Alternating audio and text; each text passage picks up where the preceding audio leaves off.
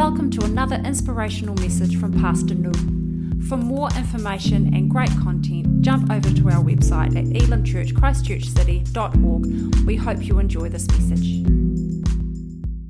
We are doing a series on Easter weekend, called All Hail King Jesus.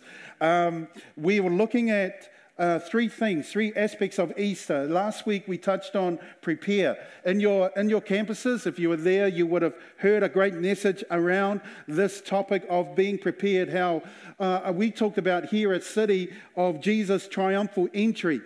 Amen. He was preparing the way by entering into what the church calls Holy Week, the beginning of Holy Week, where significant events in the build-up to the cross took place. And last Sunday I talked about how when Jesus entered into Jerusalem, he revealed, the Gospel of Matthew, Matthew's account revealed three characteristics of Jesus. Firstly, that he was king. And he quoted a passage, I think it's in Zechariah 9, verse 9, which talks about the king. And then later on, Matthew, he touches on the fact that not only was Jesus king, but he was also high priest. And in Psalm 118, he quotes this particular psalm, revealing the high priest who would bring the sacrifice to the altar on behalf of the people. But how many of us know this morning that not only was Jesus the high priest, but he also became the sacrifice? Amen. And then finally, what did Matthew reveal to us? Well, he revealed that Jesus was not just king, not just priest, but he was also prophet. And that he was all three. And this is the only time in the history of Christianity or the history of the Bible that we see one person holding all three of these offices. King, priest, and prophet. Throughout the history of Israel, they've always had one person fulfill the role, but nowhere in Scripture does it mention anyone having all three. And only is it in Christ. Amen, somebody. He's the King of Kings and the Lord of Lords. He's the high priest, the one that comes before the Lord and pleads with the Lord on our behalf. And then finally, he is the prophet. And I love this about the Lord, that he is prophet. So today we're touching on the next of this series, next topic, and we're calling this passion. Now, passion is a great English word, but and we've kind of messed it up in the Western world. This word passion, we've kind of associated it with love and fuzzy kind of a love, romantic kind of a love. But its actual origin is actually nothing like that at all. It comes from an old Latin word called, now let me get this right, passionem. Passionem. Passionem actually means, this is the literal translation, suffering. It means, let me read my notes, that'll be helpful. It means to endure. Now, of course, some of you men here, you might think, well, yeah, that's passion, No, I better not. I need to go home today. I need to go home for lunch today. Anyway, so when we talk about the passion of Christ, we're talking about the suffering of Christ. Yeah. The fact that he endured great suffering on our behalf. That it was he who became the sacrificial lamb that would lay down his life, and through the blood that was spilt on the cross, that we would be covered of our sins. I love that. Can I just encourage us all? Let's never get complacent about that fact. I mean, that's my prayer for every believer, every Christian here this morning, that you would never get complacent about the fact that Jesus laid his life down on a cross, a sinless Savior who was without sin, but took our place on the cross, so that we could come before the Lord in all holiness and forgiven of our sins, washed away. Amen, somebody. So when we look at the cross, and we need to remember, and I think Phil touched on this so brilliantly as you were sharing about communion, this is paramount. This is foundational. This is essential to the Christian faith. Without the cross, without the suffering, without the resurrection, amen, somebody, then our faith just becomes another one of these feel-good stories that is kind of just filtered throughout humanity.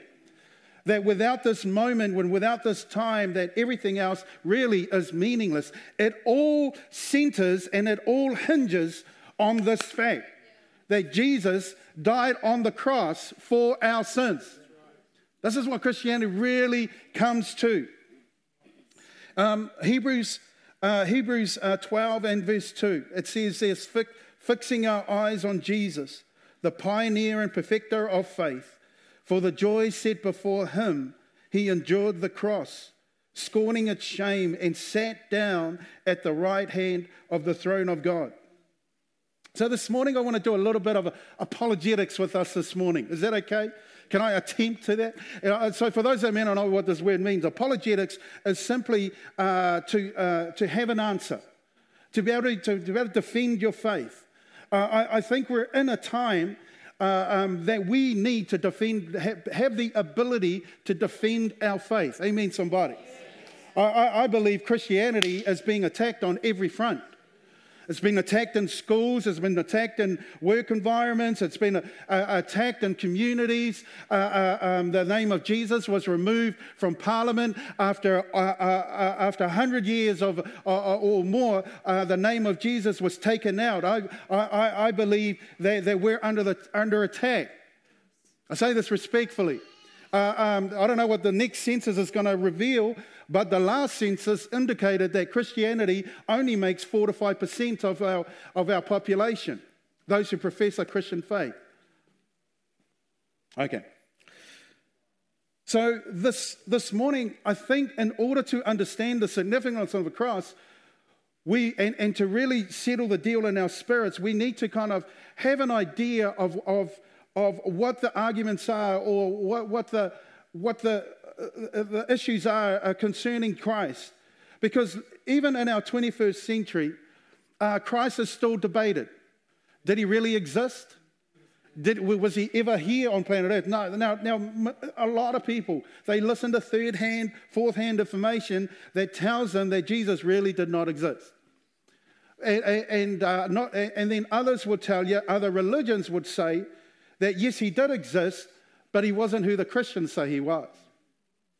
For example, in the Quran, it'll tell you that Jesus is described as one who was born of a virgin, performing miracles, accompanied by his disciples, rejected by the Jewish establishment, and it will also assert that Jesus was not crucified, nor did he die on the cross, but was miraculously saved by God. So we see there's real tension right now around this whole topic. It is foundational and essential, and everything in the Christian faith hinges on this moment. And that's why I believe it's attacked at every front. Amen. So let me try and answer this question really, really quickly. Did Jesus exist? Okay, this is rhetorical. Okay, guys, that means you don't answer it, because we'll be here till next Easter, okay? All right, so did Jesus really exist? Now, I just want to reveal to you one argument for it that comes not from the Bible. There was a historian whose name was Josephus, who was a Roman Jew, who wrote a book called The Antiquities of the Jews. It was a series of 20 books, and it really depicted the entire history of the Jews in the first century. He wrote this in the first century. So he was given the task of recording the history all the way from Adam, all the way through to the Jewish war in 60 AD, 73 AD, which, if you know your history, that was the time of Emperor Nero, which destroyed Jerusalem. And so Josephus, this Jew who was a historian, records what was going on around that time of Jesus. And in his writing, in his book, he actually mentions Jesus. And not only that, he mentions Jesus' brother, James. And this is what it says. It says, at this time, there was a wise man who was called Jesus. And his conduct was good, and he was known to be virtuous. And many people from among the Jews and the other nations became his disciples. Pilate condemned him to be crucified and to die. And those who had become his disciples did not abandon his discipleship. They reported that he had appeared to them 3 days after his crucifixion and that he was alive. Accordingly, he was perhaps the Messiah concerning whom the prophets had recounted wonders. So this historian named Josephus, Flavius Josephus, who had no, benefit in identifying Christ, Jesus, as being a real person. He got nothing, he gained nothing from it. Remember, he was a Roman who were the oppressors. Yet in his intellectual integrity, he recorded everything that was happening. Are you guys hearing this morning? So we can have a little bit of confidence because of such things when we recognize that what he was writing, which is outside of the Bible, actually lines up with what is in the Bible. Again, fantastic. There's also a well-known scholar, Bart Ehrman, and he also, in regards to the Jesus authenticity, and he says it's absolute nonsense or foolishness. Now, let me put it that way. He says it's absolute foolishness to think that Jesus did not exist. Bart Ehrman is an atheist, agnostic atheist, which simply means he does not believe there is a God, or he's not sure, either way. He's a New Testament scholar who no longer believes that there is a God. And he himself makes the point that if you're going to be intellectually honest and be have intellectual integrity, then you have to conclude that Jesus really did exist. So for all of us here who are here today, this should be a sealed deal in our spirits. Amen. And we should know, and this is us being wise as serpents and as innocent as doves, we should also have an argument. We should also be able to understand and articulate to anyone that might dare ask us, did Jesus really live? Well, yes, he really did. There was a man named Jesus. There's recorded history of him being around. Did you know there's probably more transcripts and more evidence for Jesus than there is for Alexander the Great? Oh, yeah. And now I'm getting into something else. Let's bring it back to Good Friday. I'm kind of saying all this because we need to be strong in what we believe. Because it's going to be attacked at some point in your life. If it hasn't already been, it will be. You'll be challenged on it. Oh, come on, Nu. You don't really believe that stuff, do you? I mean, it's good when you're a kid and you know, like Sunday school, that's where you go. You know, they're the professional babysitters. They look after your kids so that the adults can go and skive off and do some shopping or groceries or whatever they do, you know. But when you get older, come on, now you're an adult. You actually, you know, you can rationally think for yourself. You don't have to buy in. We need to have an answer. Are you guys hearing this? For our faith. And the evidence is all around us.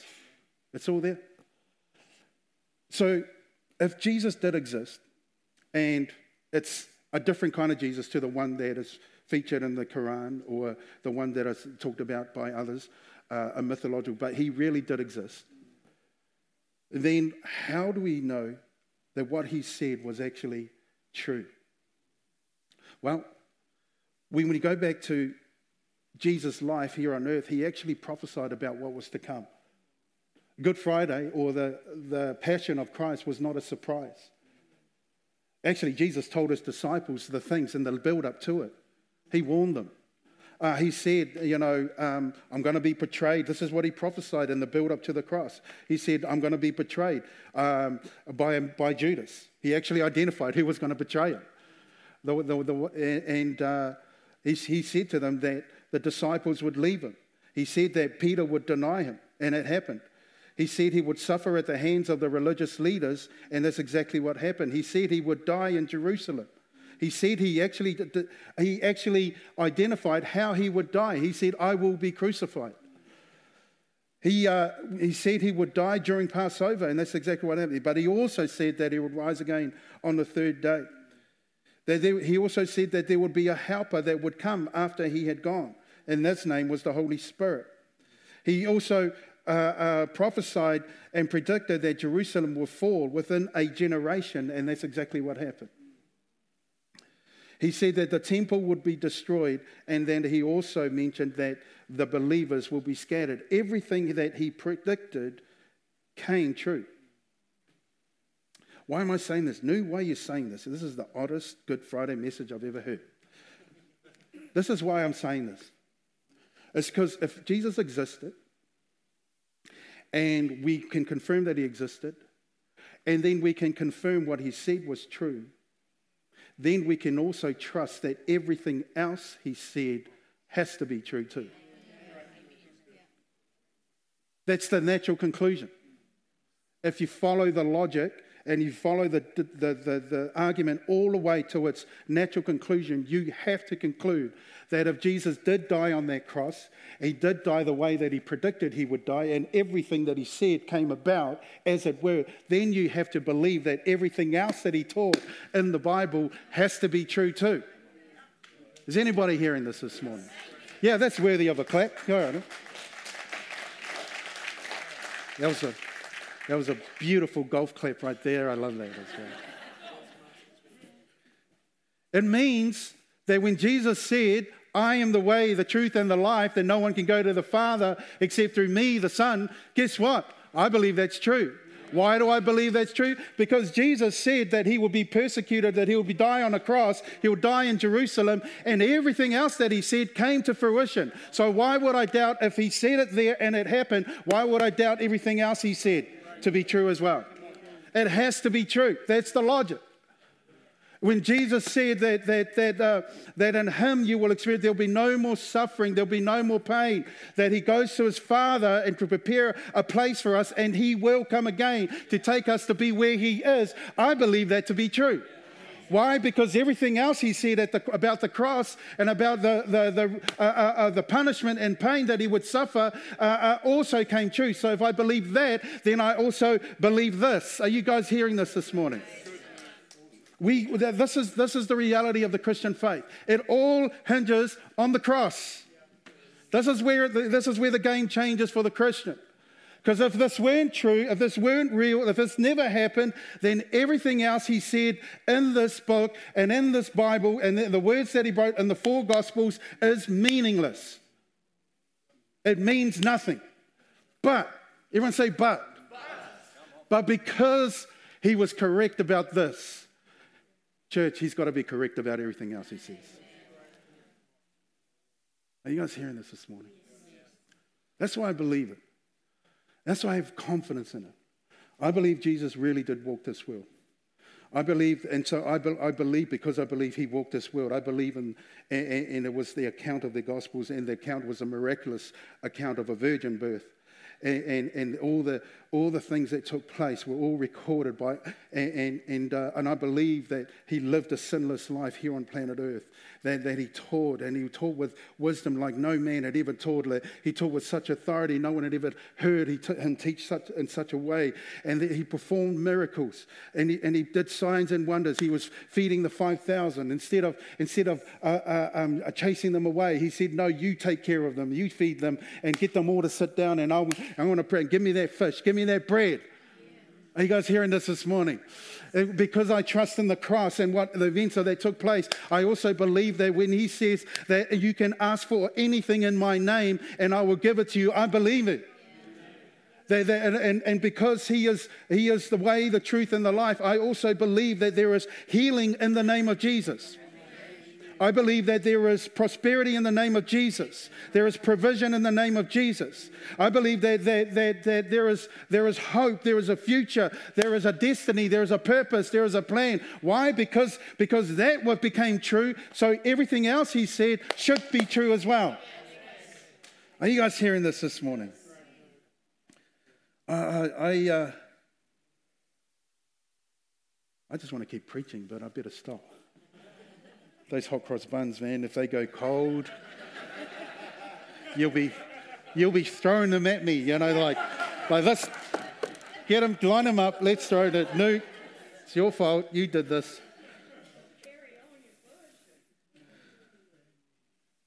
Jesus said this, I didn't come to abolish the law, I came to fulfill it. I didn't come to throw this stuff away, I came to make sense of it. I came to reveal it to you so that you would understand. I'm there. I'm there in Genesis.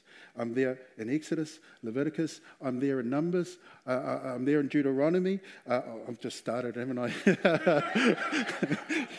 I'm going to get myself in trouble here. I'm like, wait, let me just read the content section and then... Here we go. I'm here and... No. Are you guys hearing this? Jesus revealed that the Word of God, that was breathed. And so because he did not abandon this. He used this. He revealed this. And then, so we can trust in this. Are you guys hearing this? Yes.